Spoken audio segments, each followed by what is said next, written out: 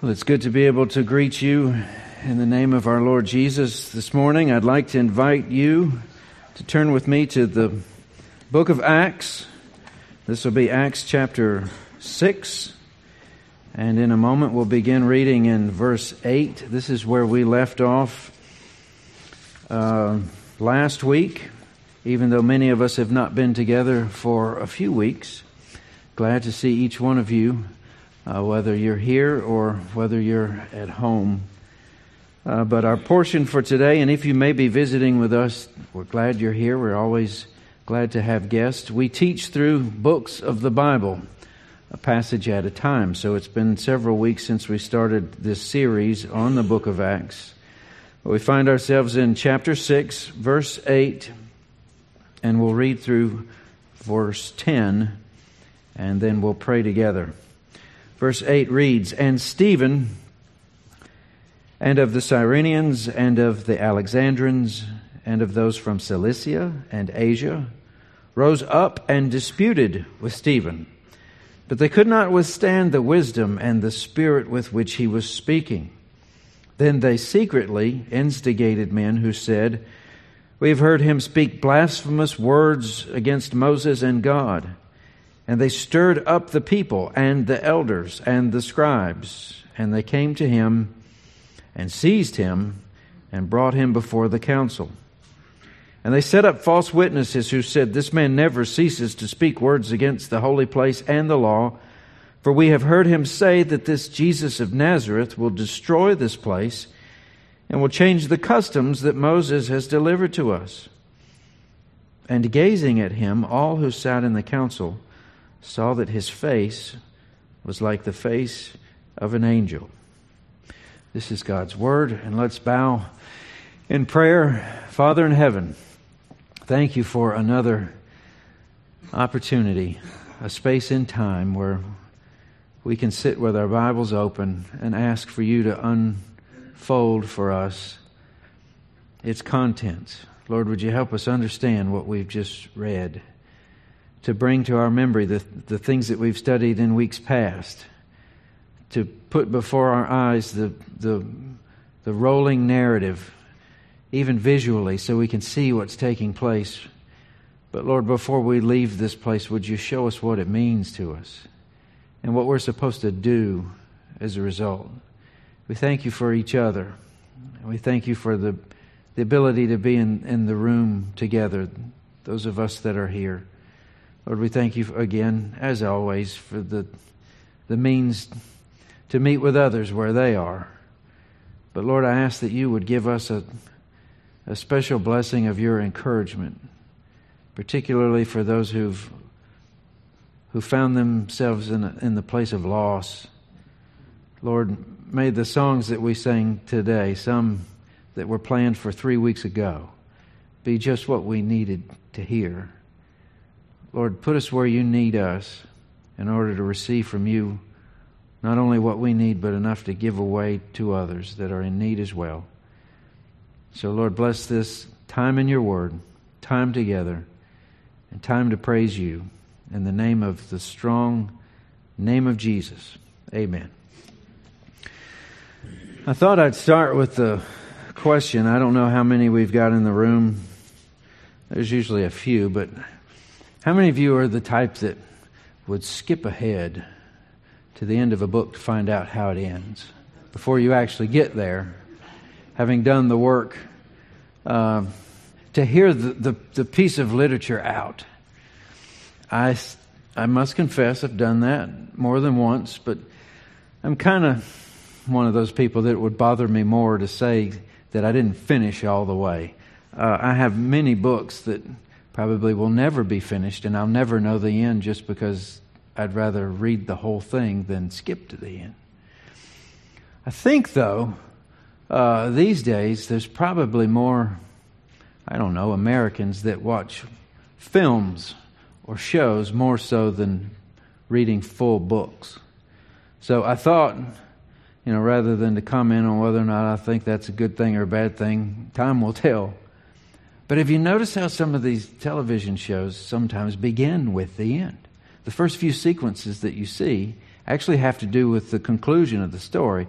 But they're put there to make sure that you don't flip the channel to the next thing, or at least bring you in on what's happening, such that through the body of the whole film, you're asking yourselves, how did what I saw come to pass? Usually the movie is to explain what you saw at the beginning.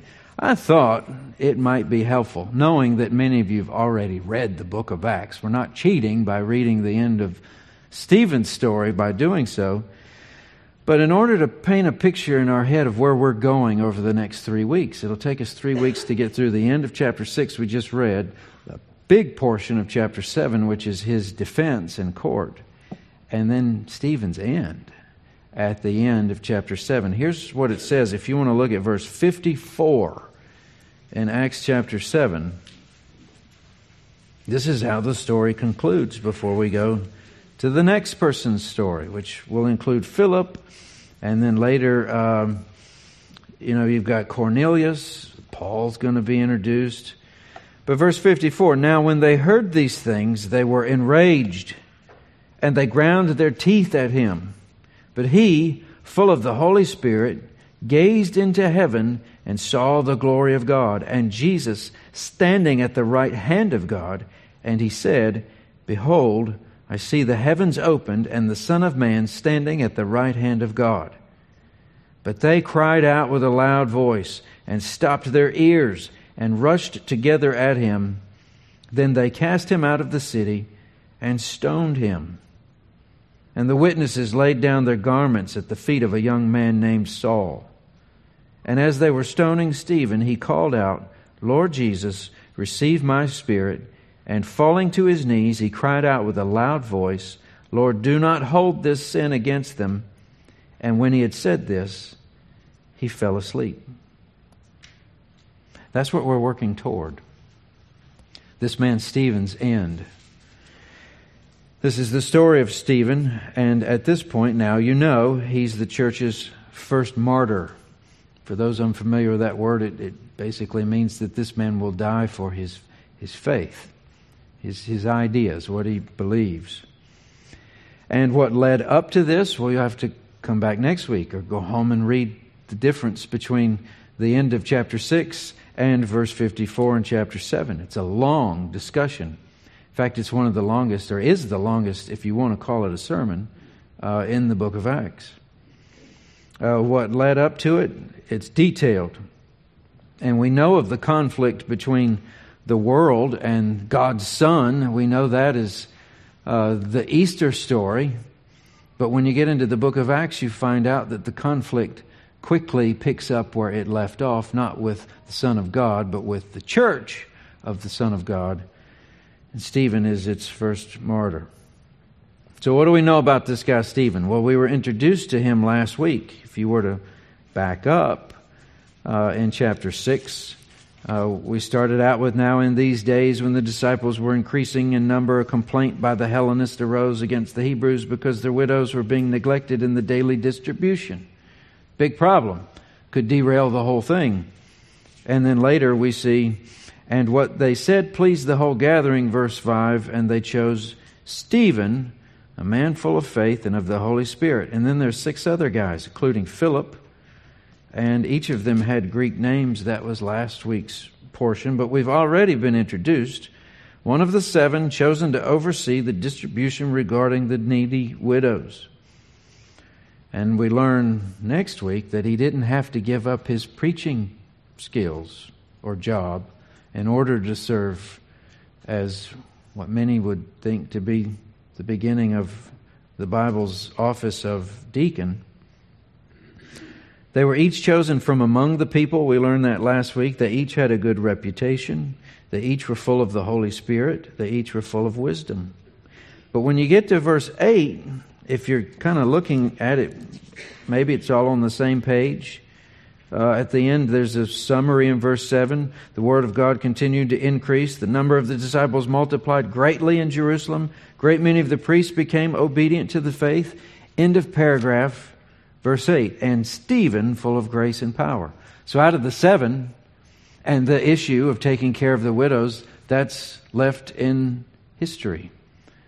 subject changes, and Stephen is singled out for the next paragraph in 6 and all through chapter 7 before we get to chapter 8. So what we've got to do is ask ourselves, why would Luke spend this significant amount of time comparatively on this story, this man? We know nothing of the others except for Philip. We'll read about him later too. But when we see an emphasis, a significance of time and words, well, then we lean in and we pay attention better. So here's what we'll use to organize what we've got here, verses 18 through 15.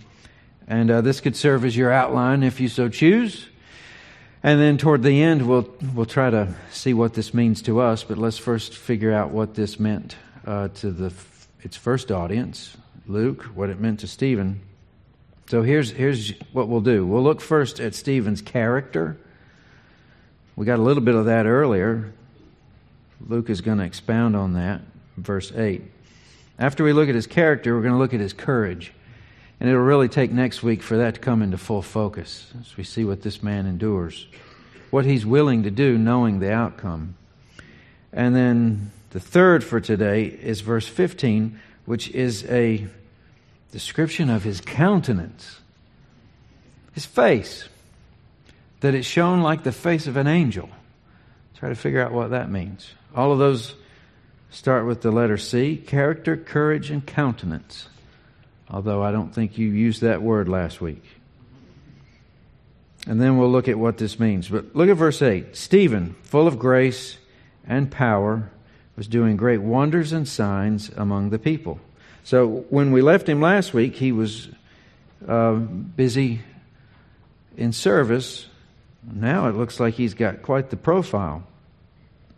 Luke had already introduced him as full of the Spirit and wisdom. Now add grace and power.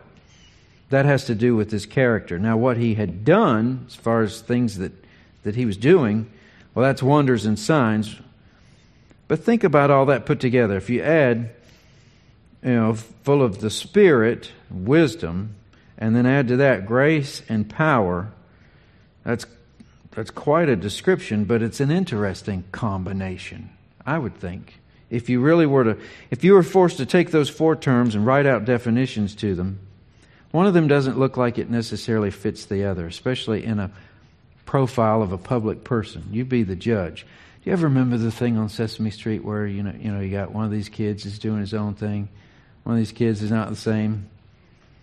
Some of you do, the rest of you don't, but it's basically just to help kids realize or separate, hey, you got a group over here and one's an outlier. The outlier in the list, I think, is grace. Now, if you're full of the Spirit, that's one thing, and it's going to govern all the rest. We'll kind of almost discount that. But when you've got power and you've got wisdom, smart guy who's got authority, is he usually one that exudes grace? Especially when everybody knows him from doing miracles. Now, let's just say, for comparison purposes, okay, we're walking off, the map here to think about something else. Let's just think of power and authority structures within our own culture. Government. If you had a guy who had a lot of wisdom and he had a lot of authority and he could do miracles, do you expect him to be a gracious guy?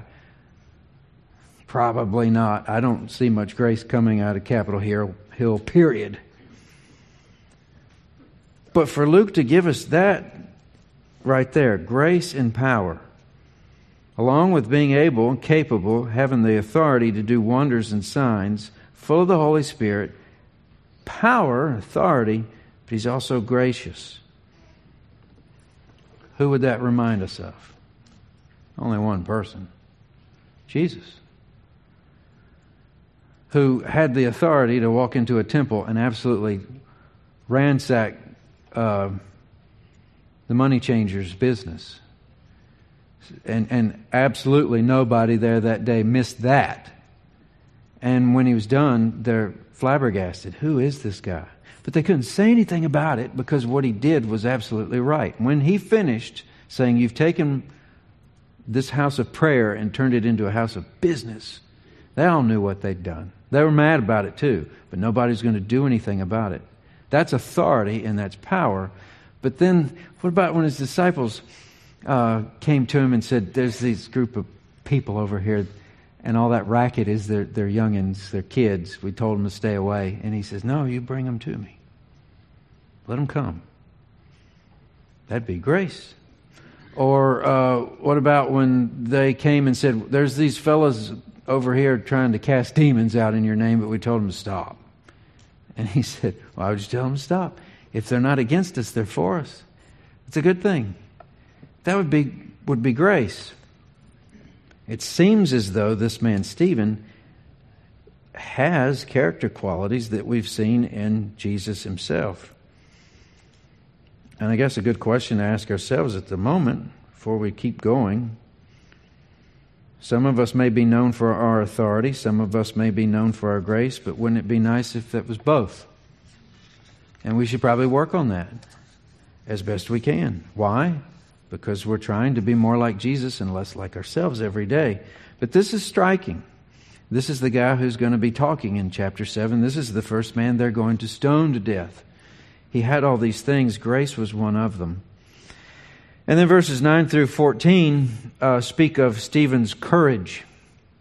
Again, we'll have to let this marinate through next week. We'll see it more clearly.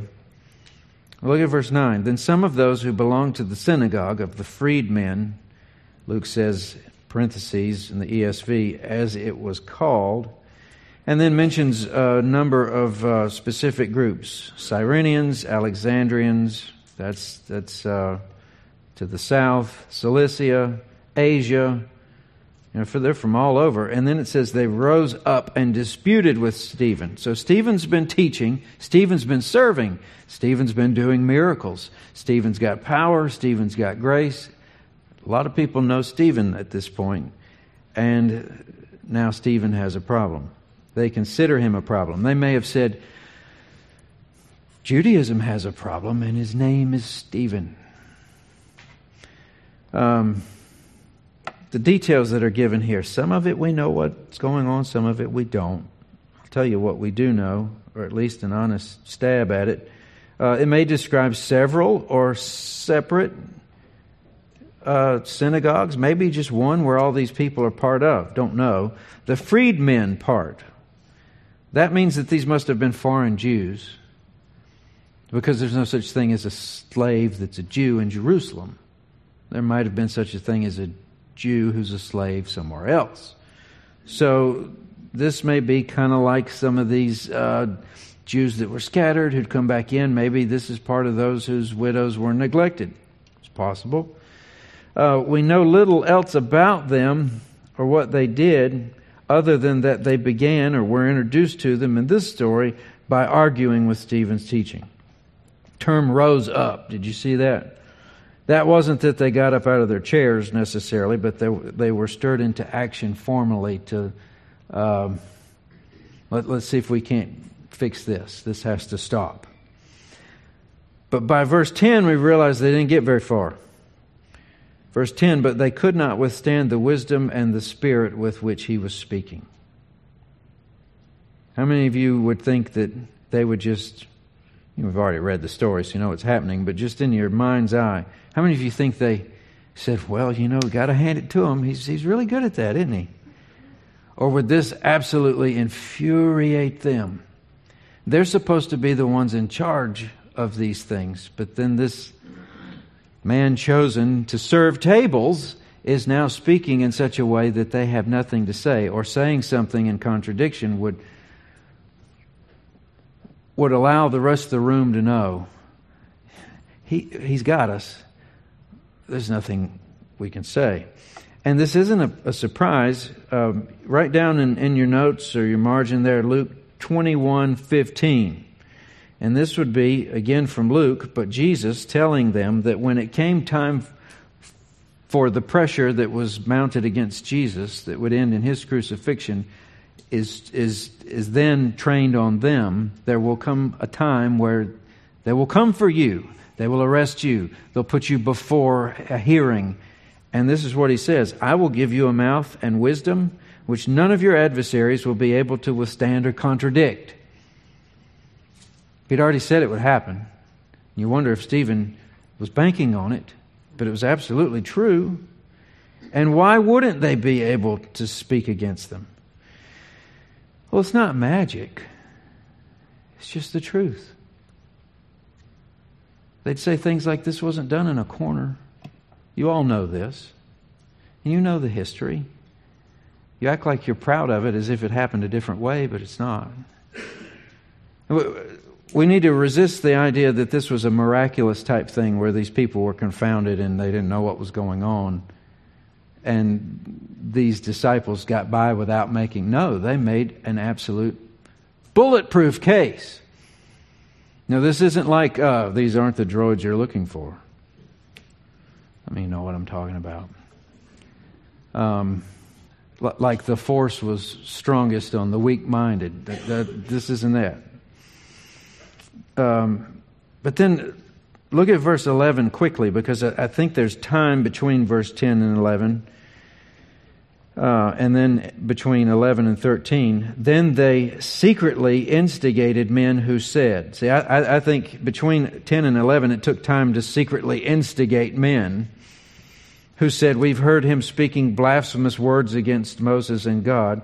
And then maybe the next step was stirring up the people there in verse 12. Maybe that was the same day. Maybe it took a week. I don't know. We're not told. But Luke doesn't tell us, and certainly there's time between 12 and 13. And they set up false witnesses who said, this man never ceases to speak words against this holy place and the law. That's significant. Hang on to that. For we have heard him say that this Jesus, that's different. Nobody's named his name yet, but this isn't the Sanhedrin. This is a synagogue. That'll change later.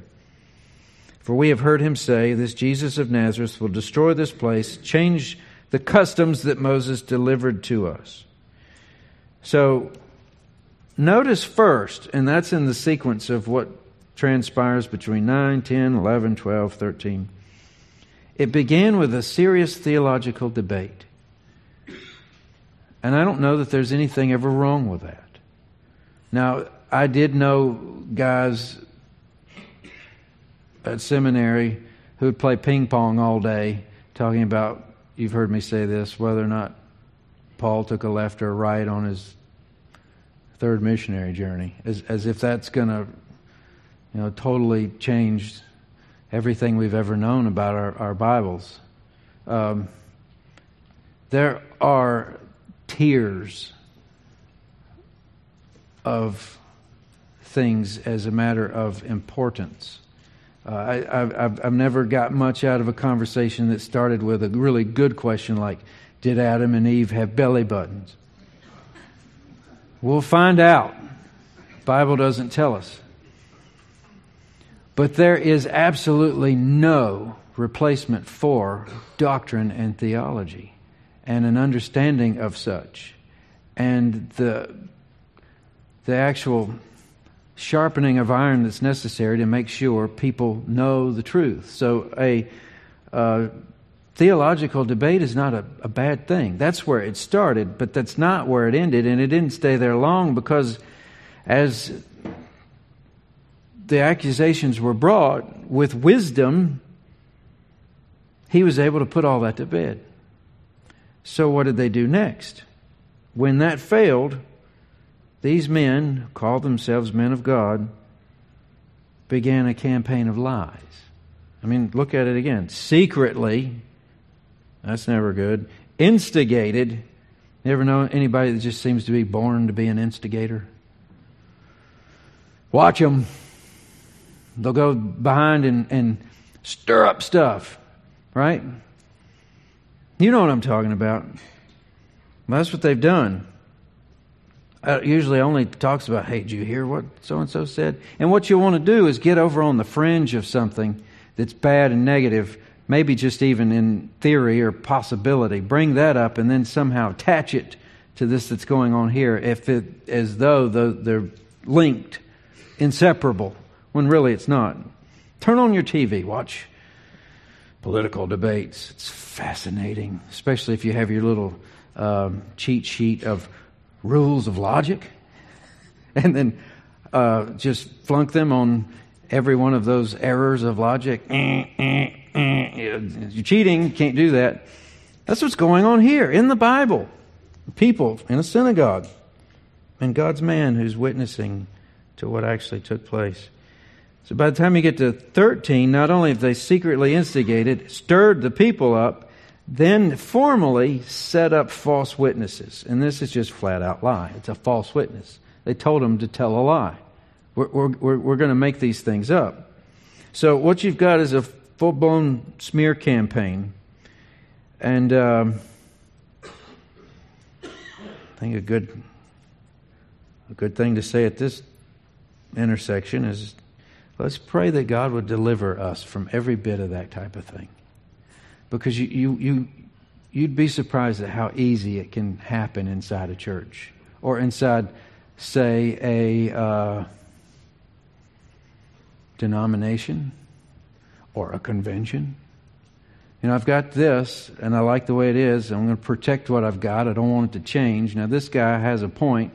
That point is gaining ground. I don't like the point, so what can I do? Because I can't refute the point. I'll just make him out to look like something he's not.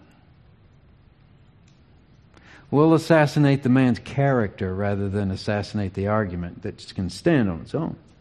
Again, wide open field to look at. I'm not sure that at the place American politics is that I'll ever see it come back into even some modicum of fair, open discussion. It's just been this way for so long. If you can't fight on the issues, then destroy each other. And it gets ugly and it gets gross, and you feel like you need a bath after you've been part of it. Well, that's what they're going to try here. They're going to try to make this man a blasphemer, which is exactly what they did to Jesus. There's absolutely nothing new here. What they did to Jesus, they're going to now do to Stephen. So the charges against him are significant. You couldn't be said to offend any more important things than the law or the temple. The temple is the place where people go to meet God. This is where Jesus got the money changers out because it's important. And then there's the law. That's the standard that separates children of Israel from the rest of the world. So you cannot take on the temple or the law and get away with it. Everybody knows that. But had he done that, now if we went back to the study in John, we know that Jesus taught that the temple would be replaced. Jesus taught that the law would be replaced. Be careful of the word replaced. Better word would be fulfilled. The purpose for the temple, where people went to meet God, God would go there to meet people. That's the way it worked. Until Jesus, God's Son, came in the flesh, and now people don't have to go to the building. God came to be with them. And that curtain that separated the Holy of Holies at the moment of his death is going to be ripped from the top to the bottom to say, we've said stay out for all time. Now we're saying, come on in. Price has been paid. So not only is the temple different, but the actual law, the standard that says, I am righteous as your God, you are not as my creation. You've sinned. A promised sin would be met with death, but I'll send my Son. He'll die in your place and trade you out, your sin, for his righteousness. So he's going to fulfill the use, the purpose of the law, and the use, the purpose of the temple. This is exactly what Jesus said while he was here on earth. This, we think, is exactly what Stephen was teaching. As he told his men, go and teach everything that I've said and commanded. So the same flag that they're waving at Jesus, foul, you can't do this. You can't mess up what Moses gave us, and you're not going to destroy this beautiful building. They didn't understand then, and these people still don't understand at this point, but it's the same thing. All right, that's his courage, because just like Peter and company, we've seen them arrested twice and beaten once. At any point, they could have changed the message and removed the prickly parts, the offensive parts, the parts that will get me in trouble parts. They didn't. Told the truth. And Stephen is going to demonstrate his courage to teach nothing but the truth, the whole truth. And it's going to cost him the same thing it cost his Lord. We'll see that next week. But finally, what about this description of his countenance? We've seen his character, his courage. Verse 15 tells us about his face. And gazing at him, all who sat in the council, saw that his face was like the face of an angel. I don't know. I'm looking at the ESV. I can't remember exactly what King James Version says. The word is gazing here, and gazing at him. How does it make you feel when somebody's staring at you? Anyone want to raise their hand and say, I like it? I don't like it when somebody's staring at me. Sometimes you catch somebody staring at you, and then you're trying to I want to see if they're staring, but I don't want to be staring in order to see that they're staring. There's something about it that's just weird. It's human behavior. You might be walking through a park and you see a young couple and they're just staring intently at each other. You say, well, they're not married. They're dating, right? They're on their way to that. They'll get over it. But that's like the only situation that you notice people purposefully staring at one another, and they like it. Most people don't like to be stared at because it kind of gives you this weird feeling like you're an object instead of a person. They don't know me, I don't know them. We need to know each other better before they stare at me like that. They're staring at him not because he's weird or something's wrong. They're staring at him because they're seeing something they can't account for. I think that's got to be what's going on here. Now, as the description here, the face of an angel, I think that's kind of a prelude to what's going to be at its height as he's looking into heaven and saying that he's seeing Jesus standing at the right hand of God, which precipitates their rush. They're dragging him out of the city. Now, this isn't government. This is a synagogue here, it seems. And they take the law into their own hands and could be in big trouble. It wasn't lawful for them to kill anyone. That's Rome's job that they took away from them. So what does it mean? These people are red with anger. Stephen's face is described as that of an angel, as if to say that God is vindicating the faithfulness of Stephen by putting maybe a measure of his glory on his face. Now, the only other cross-reference we've got for this in all the Bible would be Moses, when he went up on the mountain to receive the law, take it down to the people. And Moses saw what? The back part of God while he was stuffed in the crack of a rock to shield him from it. And it turned his face so bright and white that they had to put a veil over it because, of course, everybody's going to be staring at him, but they're going to be quite alarmed at it at that. That's the only reference point. Is this the same as that? I don't know. I think there's a similarity. But it's obvious that this is unusual, and it's obvious that it's unnerving to these men. Maybe the better way to look at it is not to say, well, it was just like Moses or it was like Moses, because we aren't told either.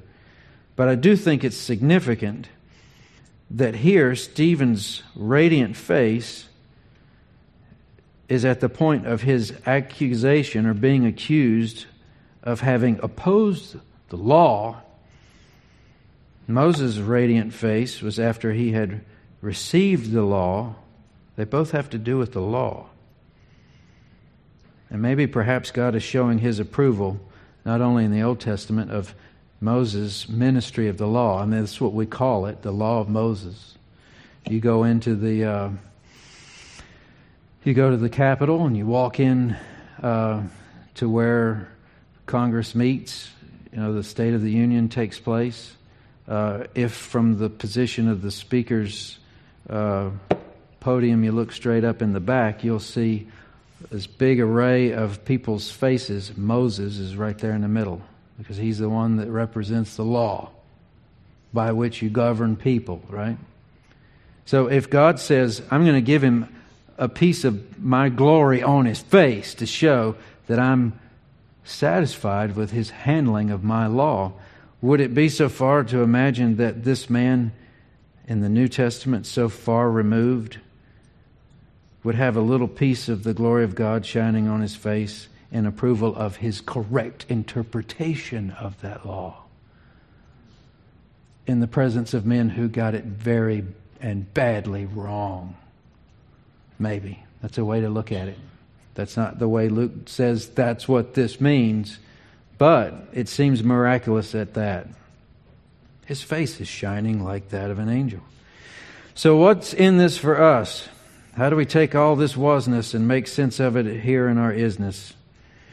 We've covered the first part of 3. Next week's the court proceedings, such as it was. And then the final week we'll go back to what we read when we read the last part as the first part earlier. What is Luke saying? Why is this story here? These are good questions to ask in trying to get toward an application. But I think maybe at this part it'd be good to just kind of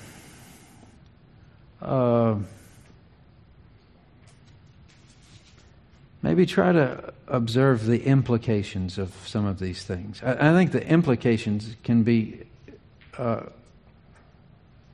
as readily applicable or useful in our understanding of Scripture as a plain application. You know the difference between an implication and an application? An application are usually easy to spot. This right here, now you go and do likewise. All right? I think that's easy enough. I've been given a clear directive. An implication is, back to the rending of that veil in the temple.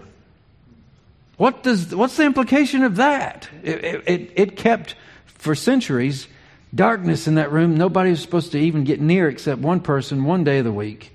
And that was a big deal. He tied a rope around his foot, some say, in case he dropped dead of a heart attack. Nobody had to go in to get him, because if you went in, you dropped dead. Stay out. What's the implications of it rending open? Come on in. So what are the implications of this man we were introduced last week as one of the first 7 servants, perhaps a deacon? He's a magnificent speaker, but he's going to be the first martyr. Dead. What is Luke telling us? What's the Lord telling us? Well, I think there's loads of implications here, but there's at least a handful that I think could help us absolutely destroy a few, or maybe a couple for this morning, of common but false assumptions on the part of many Christians. They just have in their head the way Christianity is supposed to go. This that we just read, what's the word I'm looking for? COVID was a disruptor, wasn't it? Disrupted everything. Disrupted a lot of businesses. It's going to be a long time before the market is able to shake off what happened with a global pandemic and all things that got rotated and changed. And this is a disruptor. We forget about passages like this. That just days after Christ's ascension into heaven, and weeks or months after his prophecy that they're going to kill me, and then they're going to focus that on you. We forget that all but one of the apostles died like this. Different ways, but they all died. This disrupts the American version of what Christianity is supposed to be. You almost feel like America's meant to believe that the whole thing's just a big life enhancement add-on. It'll be, you and Jesus will be better than just you by yourself. But it's to make you better, more healthy, richer. Your kids' teeth will grow straighter. You know, I'm making it sound goofy because it is goofy. We don't ever see that in Scripture. Does He say He'll never leave us? Yes. Does He say He'll give us His home in heaven? Yes. Does it say He will take every last one of our sins that we know are rotten to the core away for nothing and make us like we've always wanted to be, exactly the way He created us to be? All that's true.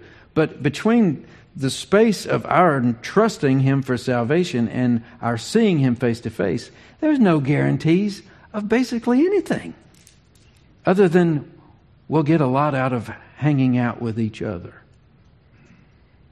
But it may actually be that He requires of us our physical life along with our belief and trust.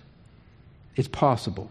So the first common but false assumption that I think this passage absolutely destroys is, I will never be called on to suffer for the name of Jesus. But I think a lot of Christians walk around that way, including myself. It just seems so remote. If we've had a decent education or we went to Bible school, we know of missionaries that gave their lives. My wife, who's down the hall with the children, says one of the most delightful honors of her life was being able to cover for one of her roommates who was supposed to work in the breakfast shift of the dining hall at Word of Life, and was able to pour coffee for Elizabeth Elliot. She said, I'd just walk in and there she is, this hero. She was asked, and probably what she went through was worse than what her husband went through. But when we sign up for Jesus, we sign up for risk. I hate to put it any other way. You add a massive amount of risk to your life and the way it's to be lived. Since the opening verses of Acts, the gospel hasn't ceased to go out to the world. That's the gospel in Acts. It goes out, keeps going and going and going, and it never stops. The gospel hasn't failed to win the lost so far. It keeps winning those to faith in Jesus. But what we're seeing is that the danger to those doing the preaching and teaching has steadily escalated. We've gone from arrests and then release to warnings and then to threats and a release after a beating. But by the time we get to the end of chapter 7, we've got an execution, and there will be more. And none of this was a surprise, and none of the church viewed it as an atrocity. Jesus told them, and it happened exactly like He told them it would happen. So if that's one thing that I think is implied here that can be useful to our thinking, here's another, and it's kind of like the first, but maybe a useful pair, and then we'll pray and we'll go home. Should I be called to suffer, I don't think I'll have what it takes. I think this passage would say that is wrong. Because it's prophesied. This the same passage. I mean, if you want to turn back to Luke or just write it down, it's the same passage already mentioned, Luke 21. I'll read you more of it. Verse 12, but before all this they will lay their hands on you and persecute you, delivering you up to the synagogues, prisons. You will be brought before kings, governors for my sake. This will be your opportunity to bear witness. Settle it therefore in your minds. What? A script? Memorize what you're going to say? No. Not to meditate beforehand how to answer. For I will give you a mouth and wisdom which none of your adversaries will be able to withstand or contradict. So any young children who are particularly sharp for their age, do not use this when your parents say, you need to think more than you speak. Jesus is telling us the absolute opposite of that, isn't He? No, you know these things. They're in your heart. We've lived them. When it comes time, I'll pour it out of your mouth. I'll take care of you. And I don't think that He'll do that until it's time. He tells them you'll be delivered up by parents and brothers, relatives and friends. Some of you they will put to death. Some, not all. But I don't know that any of us have a guarantee that we're not on that list. So maybe you could go home this afternoon and think through what it means to give your life to Jesus. I've heard that so many times I could never count them all. But I don't know that until after reading passages like this, it meant my actual life. I just thought it meant, the time I spend thinking and doing and whatever else, not my heartbeat, my brain waves. It could be. Probably isn't. We hope it's not. But I think what happened with Stephen, we mentioned this past Wednesday night. I don't think he's worried about himself. A guy who's worried about himself isn't described of as full of grace, right?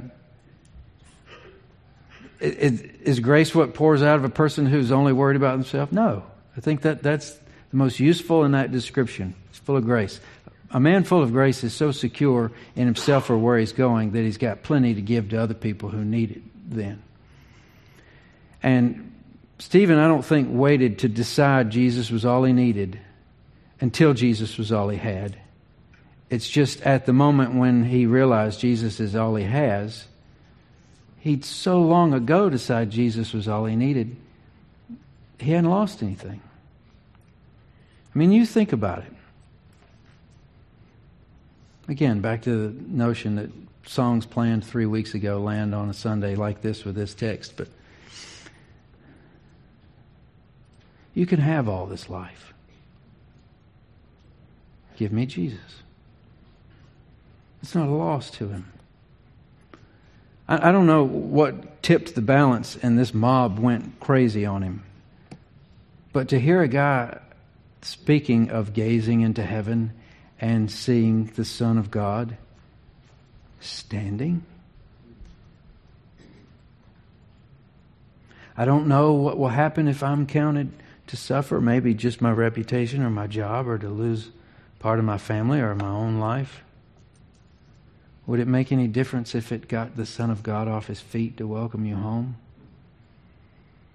I think that's behind that line. You can have all this life. It's not much in comparison. This is a fantastic passage of Scripture. It speaks of things we know not of. A lot in here are pitches we're not going to catch. We won't have a glove for it. Westernized, modernized Americans have had their share in form of entertainment of blood and guts, but we don't know what this means.